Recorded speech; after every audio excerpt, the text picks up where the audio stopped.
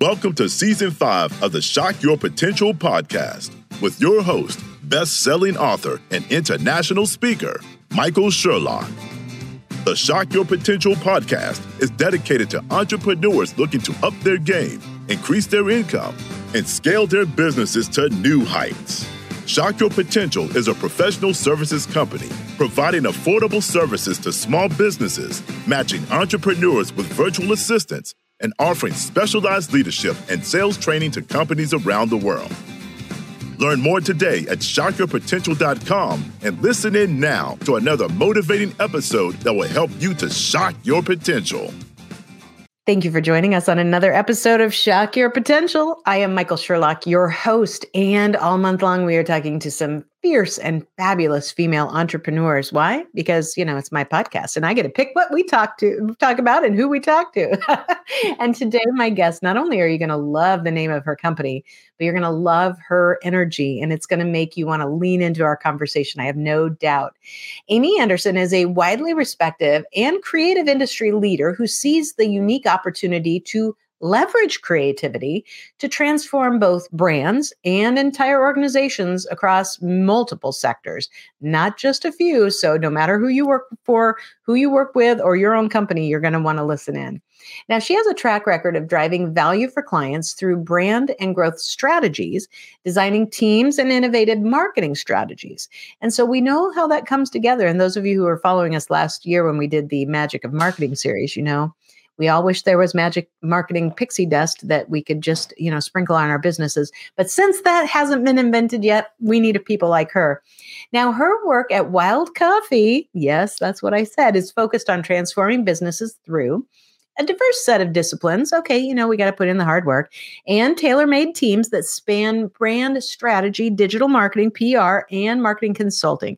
She's got more than 25 years. We don't need to tell how many of experience at brands such as, a few of those you've heard, like Calvin Klein, the New York Times Digital, and a few others. So when she does this to drive strategy and have creative outcomes for her clients, we know that that's going to lead to something more than just more dollars. It's probably going to lead to a stronger company. So, Amy, thank you so much for joining us today. I can't wait to pick your brain and learn more. Amazing. Thank you so much for having me, Michael. Oh, it's absolutely my pleasure. And you will have to tell us about the name of your company in this answer somehow. But I hit the highlights of your bio, which is absolutely incredible. But tell us a little bit more about you, your business, and how you help clients to shock their potential. Absolutely. Well, 25 is actually low because this summer I'm celebrating my 30th year in marketing since I graduated from the University of North Carolina at Chapel Hill with zero clue about what I wanted to do. I was an English and art history double major. I knew I loved reading novels. I loved looking at art. And I got a job at 17 magazine in New York. So that's sort of what started. Magazine. It was phenomenal. Tori Spelling, it was the 90210 days. And I was sort of learning the ropes with advertising and marketing. And one of the challenges for me is I didn't really buy into print. Right? We have a subscription rate. We had a readers per copy, but I would sit and we're selling these ads and I'm saying, how do we know this works? So I actually ended up getting a job with Calvin Klein in the broadcast division. So we had Nielsen ratings. We were doing TV and radio for Co-op. And so at least then we had a little bit more data. And then in the mid 90s, Calvin Klein discovered something called, he didn't discover it, but he knew that the internet was going to be vital to his business and was very ahead of his time. And so they made me the head of what they used to call new media. So that was online media and digital and trying to figure out how to use video, but these are in the dial-up days, right? And then I went into pure.com place. So I was the head of promotion at iVillage in New York, which was the first website for women. Oh, yes. I had forgotten about iVillage. Yes, Parent Soup, And it was interesting because it was a real community play. It was all message board based, but I see that as sort of the beginnings of social media. I met my mentor, Nancy Evans there, and Valerie Wasserman, these women who were incredible at sort of bringing me up through my career, through my 20s. And then I went into the dark side of B2B marketing with software and telephony and financial services. But what's happened with all of that, right, is when I was ready to start my own firm and to become a consultant. I had big brand sort of consumer B2C experience. I really understood B2B marketing. And a few years ago, when I went out on my own, I was really armed with a lot of that experience that I can bring multiple viewpoints to my clients. Wow, you have been there and seen it all. I mean, really talk about evolution. And I love the fact that you talk about, okay, it's great to look at the data points with print media. And I mean, it's one of the reasons, not the only reason, obviously, that we're seeing the de-evolution or the extinction, slow extinction of print media. But you can't, other than, papers sold or newspaper or magazines bought off the rack or subscriptions, you still don't know how many people read that article or who really made a shopping or purchase decision based on that ad.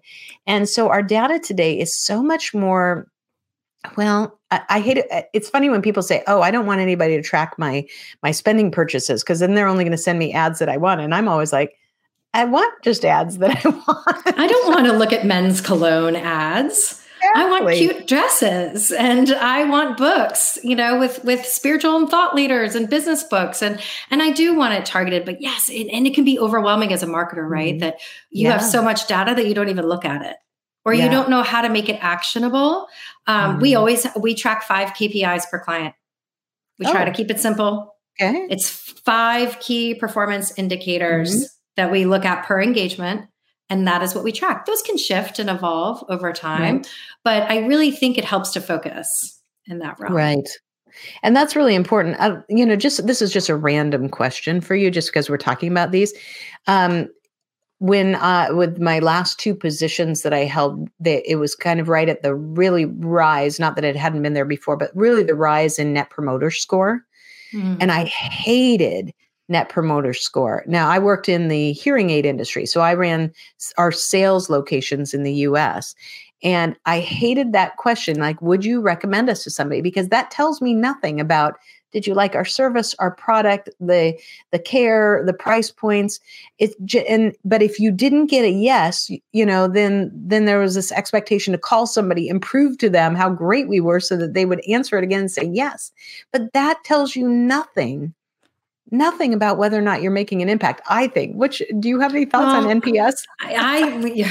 It's sort of an annoying number, right? I do think it becomes a sales number. I think that you're right, that people don't focus on the whys and all the nuances of their journey and their experience. I think it's oversimplified. I think basics are really important and really looking at how your customer experiences you at every stage of the funnel. From communicate, from how they're interacting with sales teams, from product delivery, from, how after the sale, and through that funnel. So I think that really focusing, just being really good at delivering at every point of the journey is really important. I agree so much. So when you get simple like this, though, with 5 KPIs, which my eyes lit up, I'm like, that sounds brilliant. It's wonderful to keep it so simple. But, when you're working with clients that may be used to looking at a lot more metrics, which, may be just confusing them anyway, or may get you following the squirrel or the shiny object.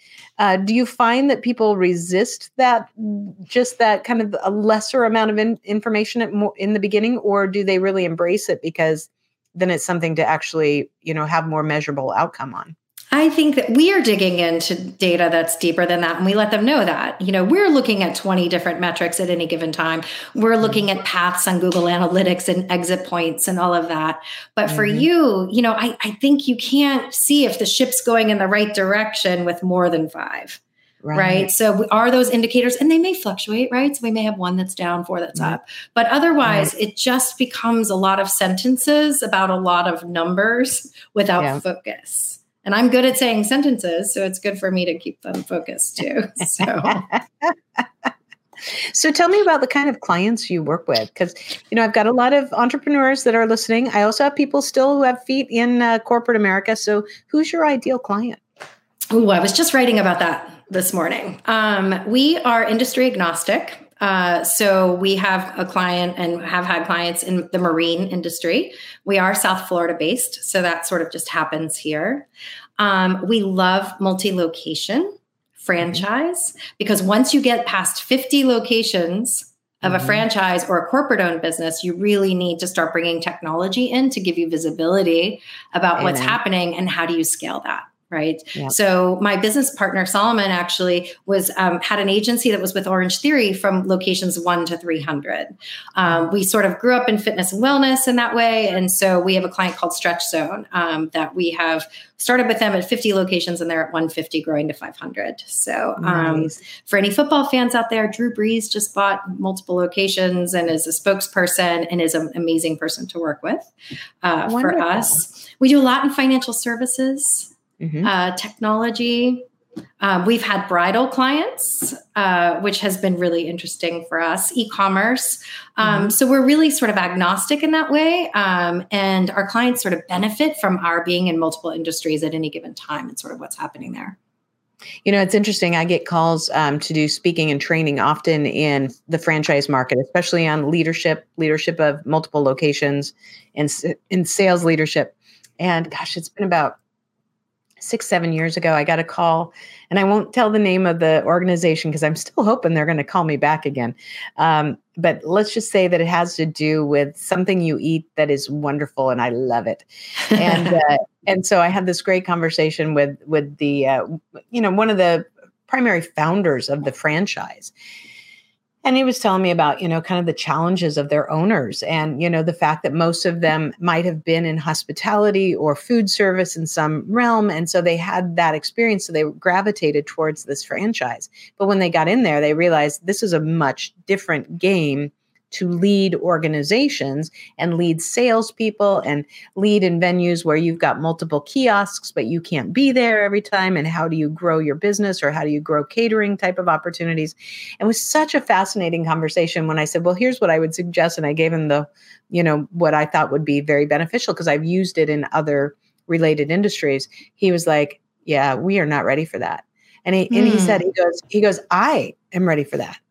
He goes, I want us all to be ready for that. As you were talking, I just started thinking about several of our owners who would just have heart palpitations because that'd be so far out of their comfort zone. And the reason I'm telling you this story is that I think that people have that same response to marketing. Like I want marketing. That's why we did this Magic of Marketing series last year. Because I was like, I know we all just wish we could just sprinkle some magic marketing pixie dust on everything. And we're all looking for the holy grail, right? What acquires the most customers at the lowest cost? That's the holy grail, right? But marketing itself is so much more in order to have results that are not only beneficial for you, but that are consistent. So when you're talking to new clients who you're like, yes, I definitely want that. And I do want to go from 50 locations to 500. Do you see a lot of that internal battle with them too of like, I want this, but boy, are you sure we have to have somebody help us with our marketing on this? Can't we just throw some Facebook ads out there and do fine? It's interesting on the franchise level. Yes, they do. But what's interesting is that you have two markets. You're trying to acquire new franchisees. Yes. And you're trying to grow leads for the franchises. Yes. So that is a hyper local play. Right. So we'll manage some local agencies with that because we do the overall corporate strategy. And then you have to get new franchisors. And then you're building the corporate brand. So it's actually threefold, right, in that market. And really looking at, ways to grow awareness nationally, globally, while getting leads and new franchisors. So that's really exciting for us. We love a challenge. And it's just a really fun market to be in. And you're right. Like, I think for a lot of these franchises, having multi-unit operators give them a level of sophistication versus an owner operator who might be sort of a physical therapist who wants to have their own business. They may not bring the level of sales leadership, the ability to scale, to run the financials, right? So then the training's more intense. So it's a fascinating market. We really love it. Yeah, it is. I love it. And I'm a big proponent of franchises. I have known many people who have been very, very successful. The ones who are most successful are the ones that listen to the advice of the franchise owners and managers and leaders and say, if you want to be the most successful, you will actually follow our path, which, we're going to give you the path, but you have to choose to walk down it. Exactly. And then it's the level, ongoing support. Once you buy a franchise, right? What are they offering in terms of training, in terms of marketing, in terms of operational support? And StretchStone's done a pretty phenomenal job at that from a leadership perspective. And I think that's part of why they've grown so much. Plus people are learning, right? We all sit in desks all day and our bodies are meant to move. And, I am tethered to the Zoom. I think the Zoom has not been good for a lot of us because at least we could pace on conference calls. Remember, Michael? Like we could actually walk around, and now I'm on video probably 6 hours a day easily. Yeah, I had forgotten about that. I used to, when I was leading large sales teams, and I had like 30 some managers who reported to me. If I wasn't on the road traveling, I would be pacing upstairs on the phone with people. Yes, and I would get 10,000 steps easily every day, because I was doing that. Now let's see. It's Wednesday on the day we are taping this. Let's see what my I've probably gotten 10. If I didn't go to the gym in the morning, it's like 10 steps a day. I did go to the gym, but I didn't carry my phone during it. So I have 2,020 steps for today, and it's almost 4:00 in the afternoon. Right. See what's happened to us? And I tell my team, so we've been a distributed company since we started. So when COVID happened, it's how we had already built the company because we were on site with clients. And so I talked to them. Can you take clarity breaks? Can you take walks? Can you move? Are you eating lunch? Are you looking at the sun? Not directly into it, but are you like getting sun on your body? Like I really, people are working so hard. I don't have to say it. We all know it, but just to take care of your team and yourself and really be a little bit more focused on that is critical. Amen to that. I love it. Well, Amy, we're going to take a quick break. We're going to hear from our sponsor for the month. And when we get back, we're going to dive into your entrepreneurial journey. So we will be right back. Are you a highly sensitive individual? If you are part of the 20% of people whose nervous system is wired to take in more stimulation than others.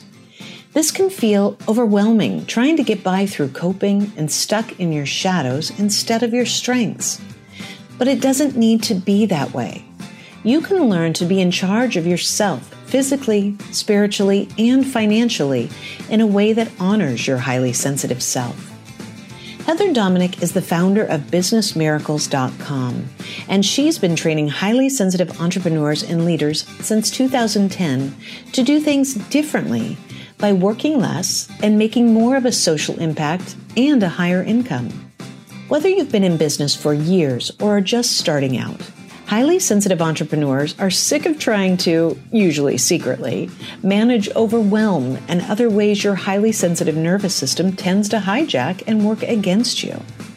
Now you're ready to learn how to be comfortable in your highly sensitive skin, to create your work and life to match who you truly are, so you can work less while making more impact and income. I should know. As a super uber highly sensitive entrepreneur myself, working with Heather and her team has changed my life and my businesses. To learn more, please use our affiliate link in the show notes or reach out to the Business Miracles team and tell them you heard about them from the Shock Your Potential podcast. Every listener who joins the Business Miracles program in 2022 will receive a selection of 5 best-selling books from our Shock Your Potential bookstore authors. Leading as a highly sensitive entrepreneur is a mindset to hold and an energy to embody. To lead means to show someone the way, to be in charge of. As a highly sensitive entrepreneur, this starts with learning how to be in charge of yourself first and your purpose second. And we are back with Amy Anderson, and we are talking about business and marketing and all those pieces that need to go together. But one thing that I find is really interesting to me is everyone's entrepreneurial journey and a little bit about, what got you to where you are today, or what have you learned about yourself along this entrepreneurial journey? I know we were having some fun talking before we started taping. So, tell me what pops in your mind first when you think, let's talk about Amy's journey as an entrepreneur. Well, it's interesting to even hear my name with entrepreneur in the same sentence.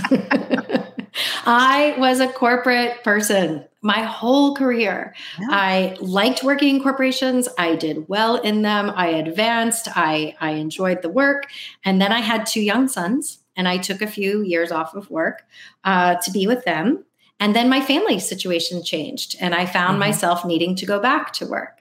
And I was lucky enough to have a choice where my parents came and said, you have always measured up to certain standards or exceeded expectations. We would like to invest in you as a consultant so that you don't have to go back and be a CMO at a large company and try to raise these young boys by yourself who were 6 and 8 at the time. Oh, yeah. So I started small. I was doing a little bit of strategy, social media, web development. I was doing PR for restaurants in Miami, wedding planners, just whatever I could get my hands on. And then I reunited with the man who had hired me in 2004. And we worked at a financial services company together for 4 years and we became partners and we started to scale the team from there. And that was about 4 years ago. So I was not a born entrepreneur. I didn't have side hustles. I was a corporate person who had a life change and had these little boys at home who needed a mom around. And I was lucky enough to be able to start this path. And now I couldn't imagine doing anything differently. So I just I think the unknowns, I didn't think I was creative enough. Yeah. I didn't think, how would I structure agreements? How would I have things so open-ended and know what to tell people in an advisory role? And then when the opportunity presented itself, I started talking and it was all there. What a beautiful story too, because like you said, it's kind of a journey of self-awareness. You know, you knew what you were good at in terms of your job, and you knew you were good at climbing the ladder and being seen and having more opportunity. Those are things that are so important.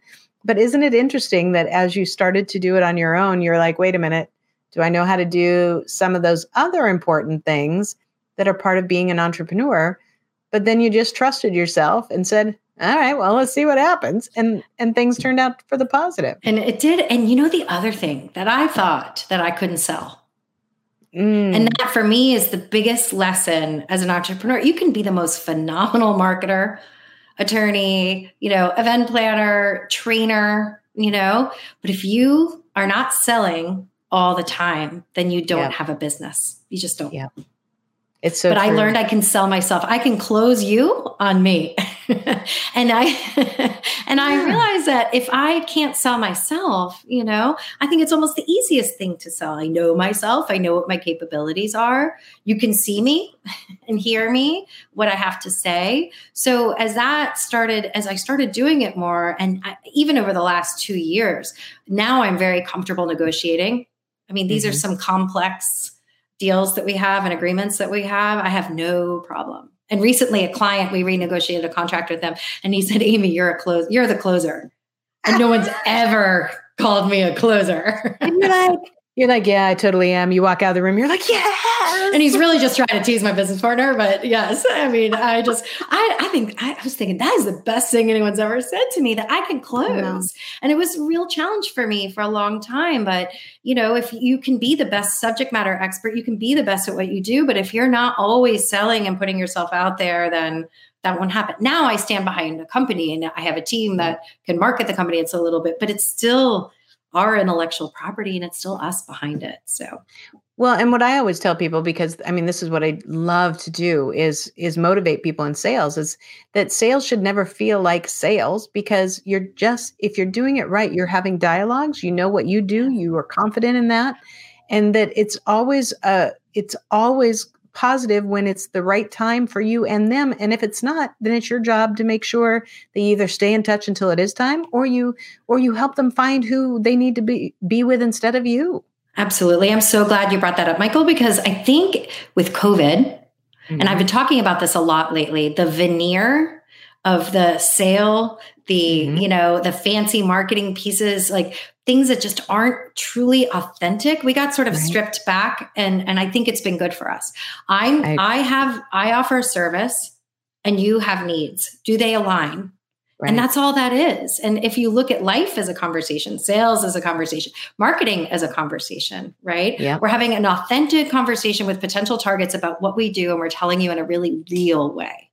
Yeah, I love it. I actually just got a call to do a speaking gig that in the end of March, and it's with a bunch of different meeting planners. And the topic they loved of what that I love to talk about is one that's called I Hate Sales.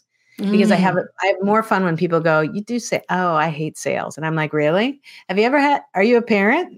Yes. Do you ever have to convince your child to take medicine when they were sick and they didn't want to? Yes. Guess what? Or go to bed, right? Yeah. Or go to bed. Exactly. And I'm like, let's just talk about what sales is. Sales is sometimes a dialogue, sometimes it's questions, sometimes it's a negotiation. And when you look at it that way, it's no longer intimidating. It's just something else. But it all has to do with talking and listening. Exactly. And not necessarily in that order. And I think when you're listening, you're establishing trust. Absolutely. But you don't establish trust through talking. It's really deeply, deeply sitting still and trying to understand what the person is saying and repeating it back to them and really making someone feel heard and really truly understanding the need. And you're right. It may not be the right time in that moment, and they may be coming back another time, or just to be memorable enough that they remember saying, oh, and it happens to us all the time. We got a call the other day from someone who said, oh, I was talking to this person and they had talked to you a year ago and they remembered us. And so, and if you can leave someone, I've taught my children this, that if you live a life where someone feels better after leaving your presence than they did when they entered it, you have lived a life well lived. Amen. And that's in business too. Just genuine conversations, meet the needs, make things easy for people. If you have a website or a business to do business with you, be fair, be kind, Yes. Yeah. Simple thing. It's just a different version of the golden rule. Absolutely. Absolutely. I love it. Amy, I could talk to you for all times. I told you I got the sentences. I know, but I never got the story behind why you named your company Wild Coffee Marketing. Well, people usually don't expect this answer, but when I was writing my business plan almost 6 years ago, wild coffee is a plant that is native to South Florida in our zone and was growing outside the window when I was writing my business plan.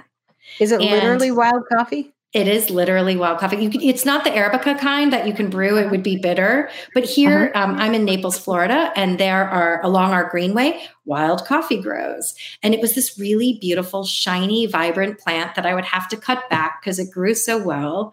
And it had some energy and it had these beautiful berries, but it sort of didn't take itself too seriously and take over my yard. And I said, that I think that would be the perfect sort of metaphor for this company, and energy is everything to us. I think when you're working on multiple brands, multiple engagements, the energy part is really important, especially what you and I have been talking about we're all a little bit experiencing a little bit of fatigue right now, and it's harder to keep our energy up, but we bring that to each other and our clients every day. I love it. I'm so glad I asked you that question. And I spend a lot of time in Naples.